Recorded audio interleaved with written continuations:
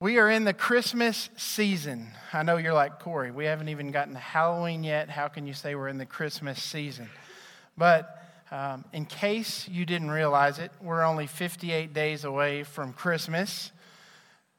Some of you have already started to decorate. Just a show of hands, how many of you have put up a Christmas tree already? Come on. I see a few.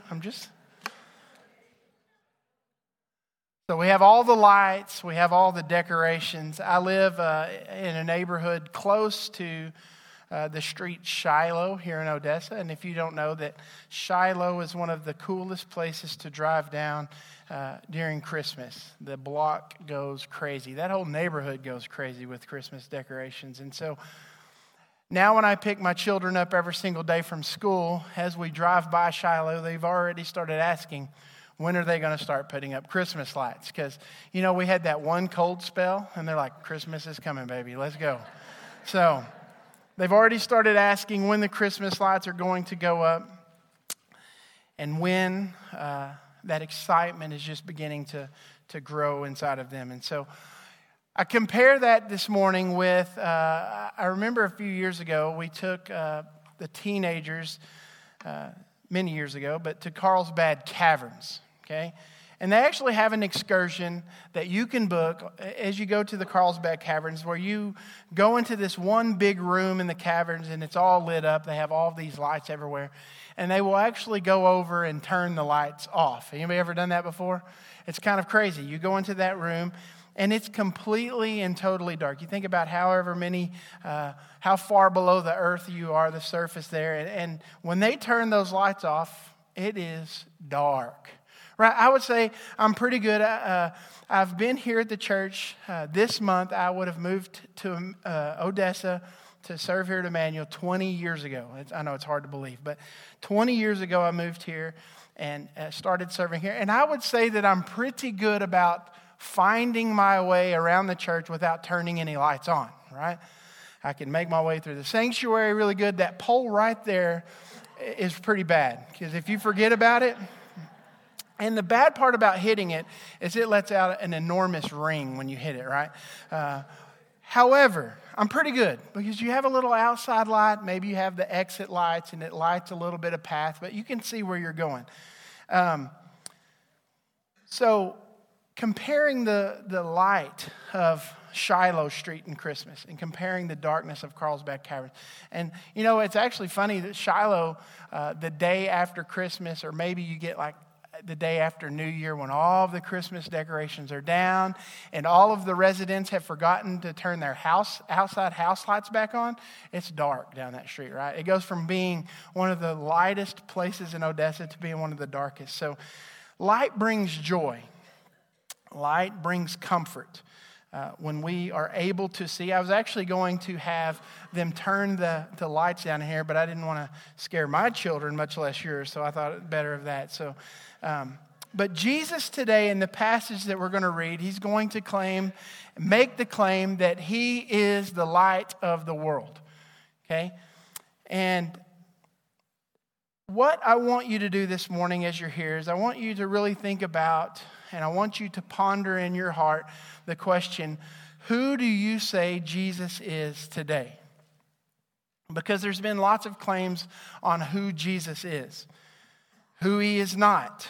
And my prayer is that wherever you stand today on your belief in Jesus, that God would shed light on the truth of who Jesus is, who his son is to you this morning. So John chapter 8, we're going to be starting in verse 12.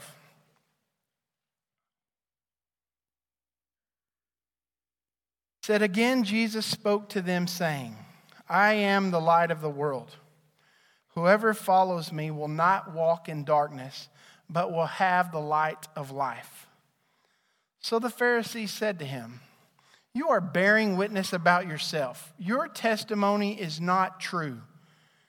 Jesus answered, even if I do bear witness about myself, my testimony is true, for I know where I came from and where I am going. But you do not know where I come from or where I am going. You judge according to the flesh. I judge no one.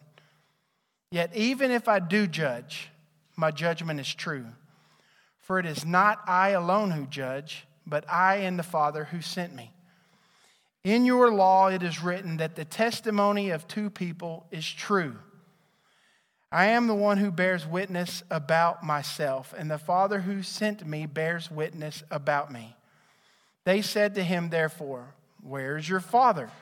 Jesus answered, you know neither me nor my Father. If you knew me, you would know my Father also. These words he spoke in the treasury as he taught in the temple, but no one arrested him because his hour had not yet come.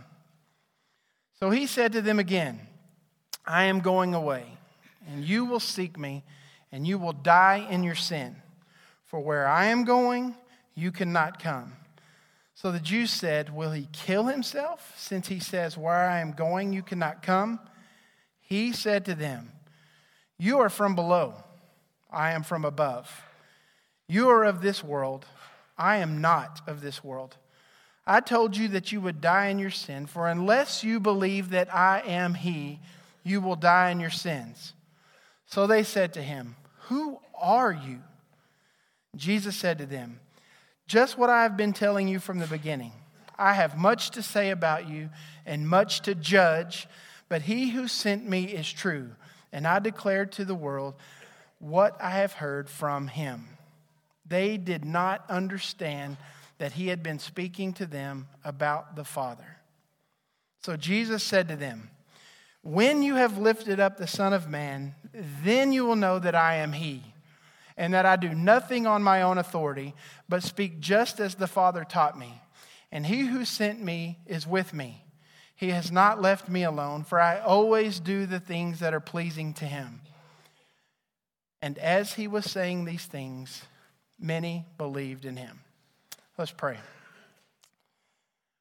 Father in heaven, we ask this morning that as you are the light of the world, Father, that you would shed light upon your truth and your gospel this morning. And Father, as we look at your scripture, as we contemplate in our hearts who Jesus is today, I pray that if we do not know your Son, that we would know him today. And I pray that if we do know your Son as Lord and Savior, that God, you would shed light in such a way on us that it changes who we are. And Father, that it would help us to obey you and follow you more diligently in our lives. So again, we thank you for this morning. We thank you for your word. I pray that you are honored in all that we do today. It's in Jesus' name we pray. Amen.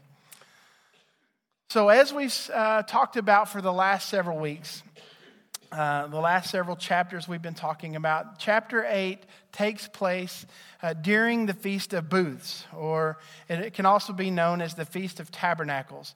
And so there's 3 festivals. The first festival is the Feast of Trumpets, okay? Or as you may see on your calendars, Rosh Hashanah. Okay, and they would take a ram's horn and they would blow these ram's horns, and it was to get the people's attention. And the people were to hear these sirens, these sirens going off, these ram's horns that are being blown, and they were supposed to pause and they were supposed to take notice because God had something to say. And so it would be like if you're driving down the street and you hear an ambulance, right? The first thing you do is you figure out if it's behind you, and if it's behind you, you pull over and you get out of the way. They want you to pause, they want you to take notice, and they want you to listen.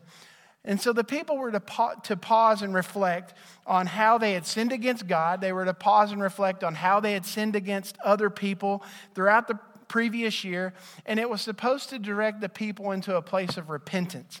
9 days later, so for 9 days they were to think about those things. They were supposed to pause, they were supposed to reflect on the past year, and it was supposed to take them to a place of repentance.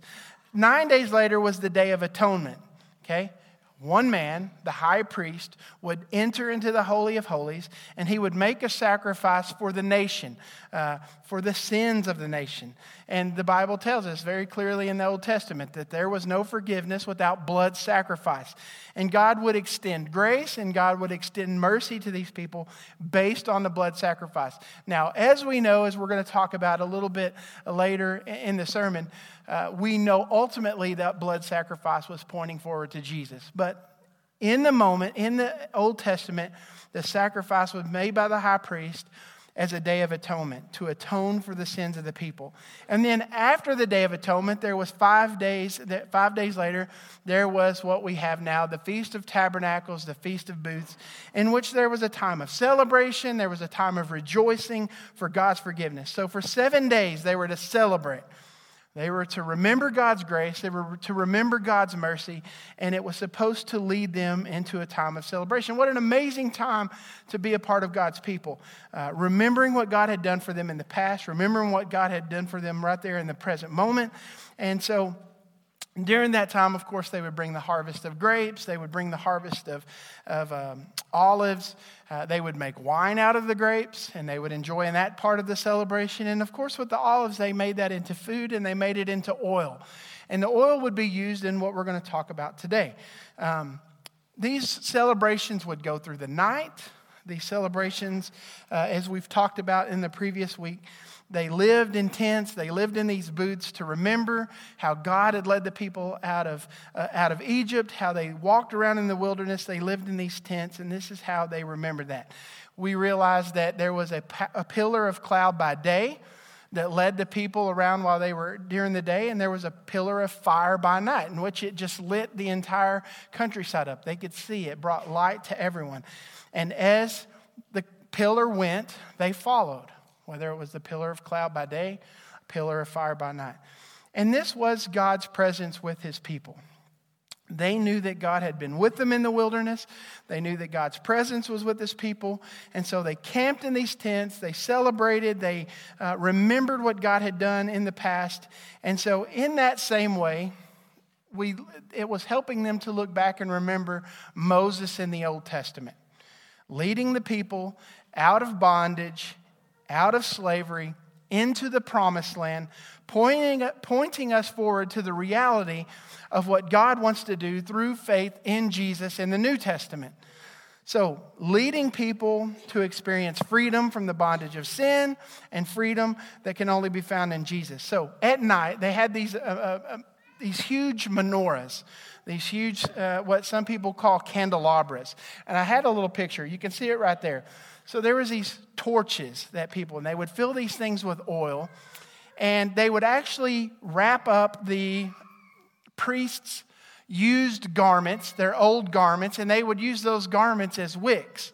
And so at night, they lit these menorahs, and these things were 70 feet high. These things would shine light all over the city. The feast was coming to an end. Jesus was standing here in this moment, probably in the midst of this courtyard, in the midst of these massive menorahs. And it was in this moment that Jesus is going to say what he said right here in the passage that we just read. One commentary that I read this week mentions that Jesus was probably there at night while these things are lit up, shining bright all over the place, and he's going to say, I am the light of the world. I also listened to another pastor that said it may have been the next day. I'm here to tell you that really doesn't matter what we're going to talk about. It just makes a pretty cool point that maybe these candles are still going strong. Maybe they're still burning bright. Maybe the sun had already come up. Maybe the newness of the celebration that they had just taken place was kind of wearing off. You know, it's like the day after Christmas, right? You have all these lights, all of this celebration leading up to Christmas, and then all of a sudden you have Christmas, you have the chaotic family dinner, you have the opening of presents, you have all of that stuff, and then the next day you're like, and you start the packing up process. I know there are a few very excited people that will keep it up way past New Year's, right? But for the normal people, December 26th, right? Take it down, put it up. Let's get back to the normal. That may be kind of what these people were feeling in this moment. Yes, they were excited to celebrate what God had done in Exodus. They were excited to remember what God had done. They were also very excited about looking forward to the Messiah that was to come. Looking forward to the day when God would send the Messiah to come and to save his people. And now the celebration was over. Well, there's another year. Back to the grind. Let's just keep this going. So maybe it was in that moment that Jesus stands up and proclaims, I am the light of the world. I am the light of the world is the second of 7 I am claims by Jesus in the book of John. There's going to be 7 of these throughout John. This is number 2. A few weeks ago, Hunter talked about the first one where it said Jesus was the bread of life. So here in verse 12, Jesus claims, I am the light of the world. He who follows me shall not walk in darkness, but will have the light of life. And the Pharisees are very quick to find fault in the statement that Jesus makes. Verse 13, you bear witness of yourself. Your witness is not true. The first part of this statement is very obvious. You cannot deny the fact. Jesus was speaking about himself. Sometimes when Jesus spoke, he kind of spoke in code. This time he was not speaking in code. He will in a minute. But this statement is blatant. I am the light of the world. It wasn't someone else claiming that he was God. This was Jesus himself making the claim that he was the light of the world. And the second part of this affirmation is a little more confusing, but only based on the testimony that he was giving. Because in Leviticus, in the Old Testament, we see that if you were to make a claim like this, if you were to make this type of a claim, you had to have at least 2 witnesses to back up what you were saying. And not just 2 witnesses, but 2 witnesses that would agree on what you were claiming. So when he makes this claim, I am the light of the world, it uses this strange Greek phrase, ego eimi, right? Which literally means I am. And it could be translated, I am who I am. Which, if you turn back to Exodus, in chapter 3, you will see that this is the great name of God. Moses, at the burning bush, he says, I'm going to go talk to Pharaoh. Who do you want me to say sent me? Tell them I am who I am. This was the great name of God. And so when Jesus makes this statement, they immediately think of that. And they're saying, you cannot say that. You don't have any witnesses with you. And the Pharisees sternly look at him, angered, I'm sure, and they said, you are saying that yourself? Therefore, what you say is not true. They were counting his testimony of himself as false based on the Levitical law. But these guys, the Pharisees, take it even a step further, okay? They don't just say that you can't say that your testimony isn't true. They actually declare that his testimony is false, meaning what you are saying is a lie. I want you to think about that for a minute and just let that soak in. The most educated people on the law of God at the day were the very ones who accused the incarnation of truth itself of being a false witness.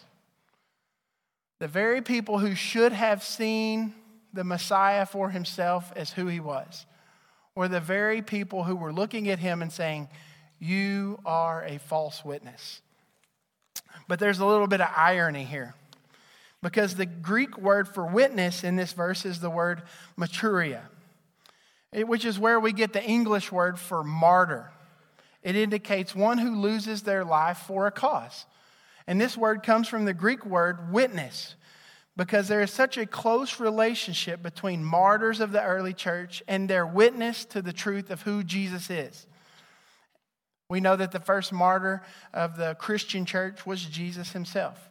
And in his martyrdom, He bore witness to the truth of all the things that he had said and all the things that he's going to say here in this passage. It's scary to think of someone standing before Jesus, having this conversation with Jesus and saying, what you say is false. You know, if someone were to walk up to me after church and say, all right, Corey, your testimony is false. I'm like, yeah, several times in my life it has been false, right? I've said a few lies here and there in my day. We won't get into those. But if you were to make those claims, you would have an argument, right? You would have an argument. Even if Hunter and Chris both said, no, he's a pretty truthful guy. He's all right. It wouldn't matter, okay? Because you would have a little bit of ground to stand on. But to think that these guys, what they're doing here in this passage, we think that they look completely crazy. We think that that would be completely out of line. But if you really stop and think about it, it's exactly what a lot of people do all over the world today. Your testimony of who you say you were is false. We don't believe it. And that leads us to the big idea of the passage. Here's the big idea. Unless you believe that Jesus is I am, you will die in your sins. So let's look at what Jesus, how he is going to defend his testimony, what he's going to say about them saying that your testimony is false. And let's see how he's going to respond to them, and then, of course, the confusion that he's going to cause in their lives. First of all, Jesus' testimony was based on his first-hand knowledge of heaven. When Jesus is faced with the Pharisees' question, he immediately will state some reason why his testimony is true. Verse 14, Jesus answered, even if I do bear witness about myself, my testimony is true. For I know where I came from, and I know where I am going, but you do not know where I come from and where I am going. Jesus says his testimony is based on his knowledge that he has experienced of heaven. Okay? I've been there. I'm going back there. You don't know where I've come from, and you don't know where I'm going. And the Pharisees, of course, are just blind to this fact. They don't realize this fact. They, at this point, are wanting him to say something that would, that they could use against him to arrest him. We know that Jesus is starting to make some jabs at the Pharisees. He's starting to stir the pot with them a little bit. He's starting to ruffle their feathers. And they're just hoping and praying for an opportunity to arrest Jesus. Secondly, Jesus judges from the perspective of heaven. So he has this firsthand knowledge of heaven, but secondly, he judges from a perspective of heaven. Flip over to Romans chapter 2. This is not Romans 2 yet, but Jesus said, you judge according to the flesh, I judge no one. This is kind of an interesting statement that Jesus makes. As it's recorded here in John. When you read it that way, you're like, wait a minute, Jesus judges no one. But I thought Jesus is going to judge all men. And so you're like, how do I make sense of that? Notice here that Jesus did not say what he did not say here. He did not say he would not serve as judge over all men. Some other passages in the Bible will claim that. Look at Romans chapter 2, starting in verse 15. They show that the work of the law is written on their hearts, while their conscience also bears witness, and their conflicting thoughts accuse and even excuse them. On that day when, according to my gospel, God judges the secrets of men, what? By Christ Jesus. So all the secrets of men, all the things that God is going to be judged by Jesus. Jesus gets to judge all men. So what Jesus is saying here, when he says, I judge no one, what he could have said is, I judge no one in that way. You judge by the flesh. I don't judge anyone like that. So Jesus judges from the perspective of the place that he's from, and that's from heaven. I don't judge in the fleshly ways that you guys do. I judge the secrets of men, like it says. Thirdly, Jesus' Father was his witness. Verse 16. Yet even if I do judge, my judgment is true. For it is not I alone who judge, but I and the Father who sent me. In your law is written that the testimony of two people is true. I am the one who bears witness about myself, and the Father who sent me bears witness about me." You know, this is Jesus' bottom line argument. Have any of you ever experienced or seen one of those arguments on the playground when you're a kid that goes a little something like this? You have this argument, and you say, and it usually happens when the weaker party is over-trumped by the more powerful party, right? And they say, "Well, I'm going to go get my big brother." "Oh, yeah, well, I'm going to go get my big brother, and he can beat up your big brother." "Oh, yeah, well, my big brother has a stick." "Oh, yeah, well, I'll go get my dad." "Oh, yeah, well, I'll go get my dad. My dad can beat up your dad." And it just goes on and on and on, right? "Oh, yeah, well, my dad knows karate." "Oh, my dad's a cop. He'll arrest your dad." And it just goes on and on and on. You've participated in that, right? No one? Okay, just making sure. Jesus kind of does this in this moment, right? Well, if I do judge, the bottom line argument is that Jesus did have an argument to the claim of who he was. Not only did he bear witness of himself, but guess what? He's like, "Listen, I got a Father who's in heaven that bears witness about who I am." And when we read this passage in the light of the rest of Scriptures, okay, when Jesus refers to his Father who sent him, he is referring to the first person of the Trinity. So Jesus here is claiming, yes, that is my God, God the Father. And we can imagine these guys' confusion, 100% confusion. When Jesus just said, "My Father sent me here, my Father has my back," and you know, in the back of their minds, they're thinking, "Joseph, the carpenter? What are you, who, what?" And so the Pharisees did not want to hear it. They were confused. They were completely out of touch with the truth of who Jesus was proclaiming to them that he was. And so they did the very thing that every confused person does. They try to make it as elementary as possible. It's like when you have this conversation with your child and you're just like, "Okay, just listen very carefully." And so the Pharisees are like, Jesus is making no sense, so let's dumb it down. Who is your Father? Verse 19. Later in verse 27, we're going to see that John tells us that they did not understand that he spoke of them of the Father. William Barclay says it like this. I love this quote. Jesus bluntly told the scribes and the Pharisees that they had no real knowledge of God.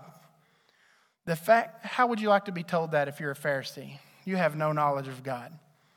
The fact that they did not recognize him for who and what he was, the proof that they did not. The tragedy was that the whole history of Israel had been designed so that the Jews should recognize the Son of God when he came. But they had become so involved with their own ideas, so intent on their own way, so sure of their own conception of what religion was that they had become blind to God. And then Jesus makes some statements that deserve our full attention this morning. Verse 19, Jesus answered, "You know neither me nor my Father. If you knew me, you would know my Father also." Down in verse 42, and I don't want to hit on this, but just a second, because I don't want to take away from Landon's sermon next week, but it says, "If God were your Father, you would love me, for I proceeded forth and came from God." You know, there are millions, if not billions, of people all around the world who claim to know God as their Father. Let me say that again. There are millions, if not billions, of people all over the world right now who would claim that they know God and they have a relationship with God. However, those millions and billions of people also reject Jesus as the Son of God. And Jesus here is saying, if you know one of us, you know the other one. And if you don't know one of us, you don't know the other one. And so, millions of people are faced with that reality. You can't know the Father and not know the Son. Their testimony is one. The Father bears witness about the Son, and the Son bears witness about the Father. And that brings us to the third time in the book of John that John will mention that something didn't take place because his hour, Jesus' hour, had not yet come. First time was in chapter 2. Second was last chapter in chapter 7. In English, we have a word for time. We have one word for time in English, okay? It's time to go to work. That's one type of time. And then we had a good time at the movie, right? This is talking about the physical time. One is talking about something that happened, something that took place, okay? So one word, two meanings. In Greek, the language has two words. The first word is chronos, right? And has to do by a moment passing of time. A clock or a wristwatch, a chronometer, a device which measures chronos, which measures time. That's one word. Another word that's used is kairos. And the word kairos refers to a specific, special moment in time. I'm a war movie buff. I'm very excited about a movie that's coming out next month. It's a movie in which it's called Midway. It's about the Battle of Midway that takes place. And me and my family just went to San Diego this summer. And one of my son's favorite things that we did on the entire trip is we went to the USS Midway, and we got to take a tour, and we got to see all the planes, and they got to sit in the cockpits. And this was so cool. I'm going to give you a little history lesson, okay? There was an interesting man by the name of Eddie O'Hare, or Edward O'Hare. Okay? This was a guy who grew up in Missouri. He went to law school. He became a lawyer. He moves to Chicago. He, all of a sudden in his life, begins to have a relationship with a guy named Al Capone. Many of you may know who Al Capone is. He has this relationship with him in which Mr. O'Hare covers up for Al Capone in all of his financial dealings and how he gets to keep all of his money and evade paying taxes, okay? Now, if you know who Al Capone is, he's a mobster, so he's involved in a whole lot of other things, but Eddie O'Hare was pretty much in charge of the books. And when it came time to lie, when it came time to do all of these things with the government, he could cover all the time. Why would I tell you that story? I want to tell you that story because I want to tell you about Eddie O'Hare's son, Edward Jr., also went by the name Butch O'Hare. When Butch wanted to get into the Naval Academy, you had to have the required backing of a congressman. And because all of these congressmen knew of his father's dealings with Al Capone, he really could not get into the Naval Academy. It's kind of an interesting story. And you're like, well, that's kind of a sad story. It was a sad story until Dad decides to turn in Al Capone for a favor to get his son into the Naval Academy. And you're like, well, that's a really interesting story. And if you know the story and why I brought up Midway, Butch O'Hare, Eddie O'Hare Jr., whatever you want to call him, he gets into the Naval Academy. He becomes a fighter pilot. And he becomes a fighter pilot about the time that World War II kicks off. Okay? And Mr. O'Hare was on the USS Lexington when they were out around the Midway area. And when some Japanese planes found out where the USS Lexington was. And the importance of this moment and how when you had these carriers and these battleships out there in the ocean and how pivotal they were at turning the war around. And when Mr. O'Hare and one other pilot, they take off from the Lexington, that's all that was there. There was other ones on reconnaissance missions. These were the only two guys. They encounter a bomb squad of 9 bombers headed to the USS Lexington. And they're like, well, what do we do? Well, The only thing that we have left to do. So Mr. O'Hare and his buddy engaged 9 bombers so that they could save the USS Lexington. If you know the story, his other buddy that he was flying with, the plane gets shot and he has to go back to the ship. So Mr. O'Hare single-handedly takes down 5 Japanese bombers before he runs out of bullets. And then, after he had run out of bullets, he starts flying in between the bombers so that they're trying to shoot at him while they shoot each other. And he actually gets to take down a few more bombers in the act with no bullets whatsoever. He was actually given the Medal of Honor by the president. And what a change that you can see of what happened in the life of one dad who was living a life of a lie, and because he decided to do something for his son that he couldn't do before, his son was given this amazing opportunity. While one man was probably responsible because of Al Capone's dealings with the death of so many people, how many people did his son probably save? Now, if you know the story, Dad was murdered for how he turned Al Capone in. And it's kind of a sad story. But when we think about historic moments in time, that made me think about this. I'm really looking forward to that movie. I hope we can watch it. But we need to distinguish between 2 words here. The words historical and the word historic.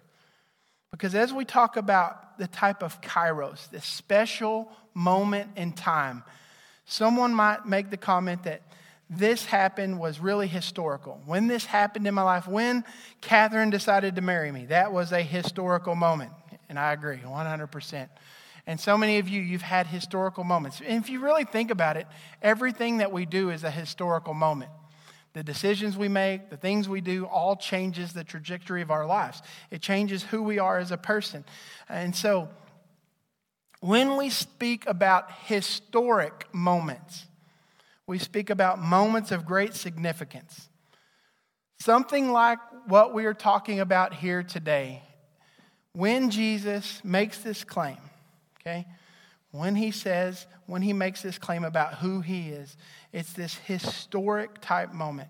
We have many moments in the Bible like this. You think about that whole Exodus story. The very reason they were here celebrating the Feast of Booths was because of the Exodus story. The birth of Christ, what we will celebrate in a few weeks, 58 days to be exact, we will celebrate the birth of Christ. That was a historic moment in the history of the world. And so when Jesus refers to my hour, when it refers to my hour had not yet come, he mentions this type of a moment. And Jesus is going to address this historic moment here in our passage, verse 21. I am going away, you will seek me, and you will die in your sins. Where I go, you cannot come. And when Jesus makes this statement, when he makes this statement about this very historic moment, he's not speaking about his ascension. He's not speaking about his return. He is talking about his death on the cross. We know that because later in verse 28, he will say, when you lift up the Son of Man. Now, of course, the Jews are completely confused about what he's talking about. They're confused totally. And you see that confusion in verse 22. They say, well, will he kill himself? Because he says, where I go, you cannot come. To which Jesus could have replied, and I think Jesus should have replied, no, because you're going to do it for me. I don't have to kill myself. You're going to do it for me.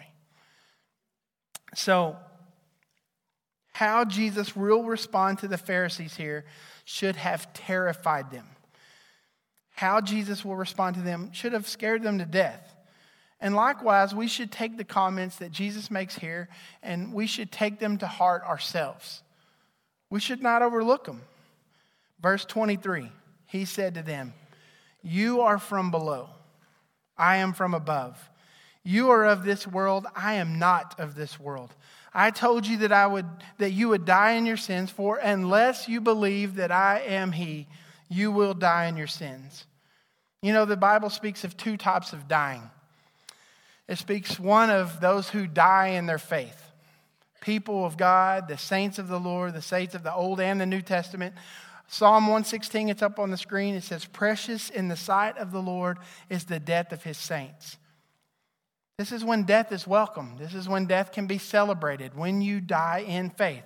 All those who die in faith enter the place that God has prepared for them from the foundation of the world. The only other type of dying we speak of in the Bible is those who die in their sin. And the Bible is also very clear about this type of death. The person who has no faith in what Jesus has accomplished on the cross, they remain in their own sin. And that's the absolute worst state that anyone could ever be in, or that anyone could ever die in. Revelation 21 gives us a good example of what happens when that happens. Revelation 21 verse 8. It's up on the screen. But as for the cowardly, the faithless, the detestable, as for murderers, the sexual immoral, sorcerers, idolaters, and all liars, their portion will be in the lake that burns with fire and sulfur, which is the second death. Eternally separated from God, eternally the wrath of God being poured out upon that person for their sin, for those who choose not to believe and put their faith in Jesus. Here's our last point today. It says, Jesus gave up heaven to give us heaven. Jesus gave up heaven to give us heaven. You know, the very thing that God's people were celebrating here in this moment when Jesus makes these claims, the atonement for sin, the celebration for God's forgiveness for his people, the forgiveness for sins, the anticipation of the Messiah that was to come. And in speaking to Jesus, the very Son of God, face to face, they miss it. I want you to think about that for a minute. The very guys who should have seen the Messiah for who he was, are standing face to face with the Messiah, arguing that he is a false witness. They miss it. And these words are scary. To think that they were so close, to think that they were so smart and totally miss it. But verse 30, don't miss verse 30. Because in the midst of all these heavy verses, in the midst of all these warnings, we end well. Verse 30, and he was saying these things, as he was saying these things, many believed in him. With such a heavy verse, with such heavy, we need a resolution like that. It's good to wrestle with the difficult verses, but the fact that there is hope is encouraging. But today, the truth is you're faced with the exact same truth that the guys were here in John chapter 8. You know, I started this morning with the question, who do you say Jesus is today? You know, I remember when I first moved to Odessa. When we moved here, we had these tracts out in the hallway. We had this thing on the wall and it had all these tracts, these gospel tracts that you could share the gospel with people.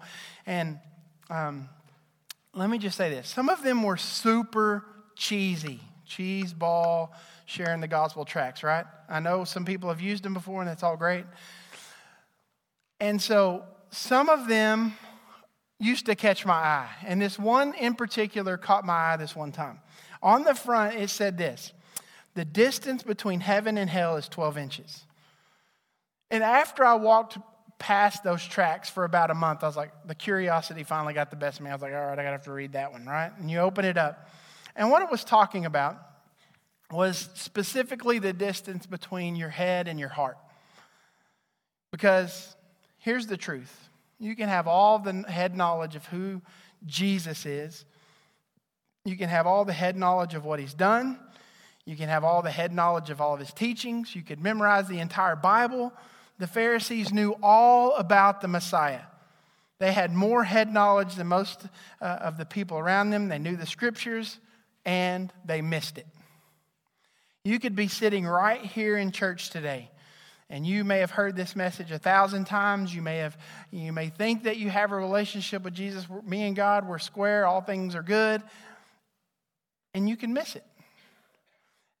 And that's kind of scary when I think about that people can sit in church and hear the gospel and hear the good news about Jesus and just turn and reject it. Jesus said in verse 24, I told you that you would die in your sins, for unless you believe that I am he, you will die in your sins.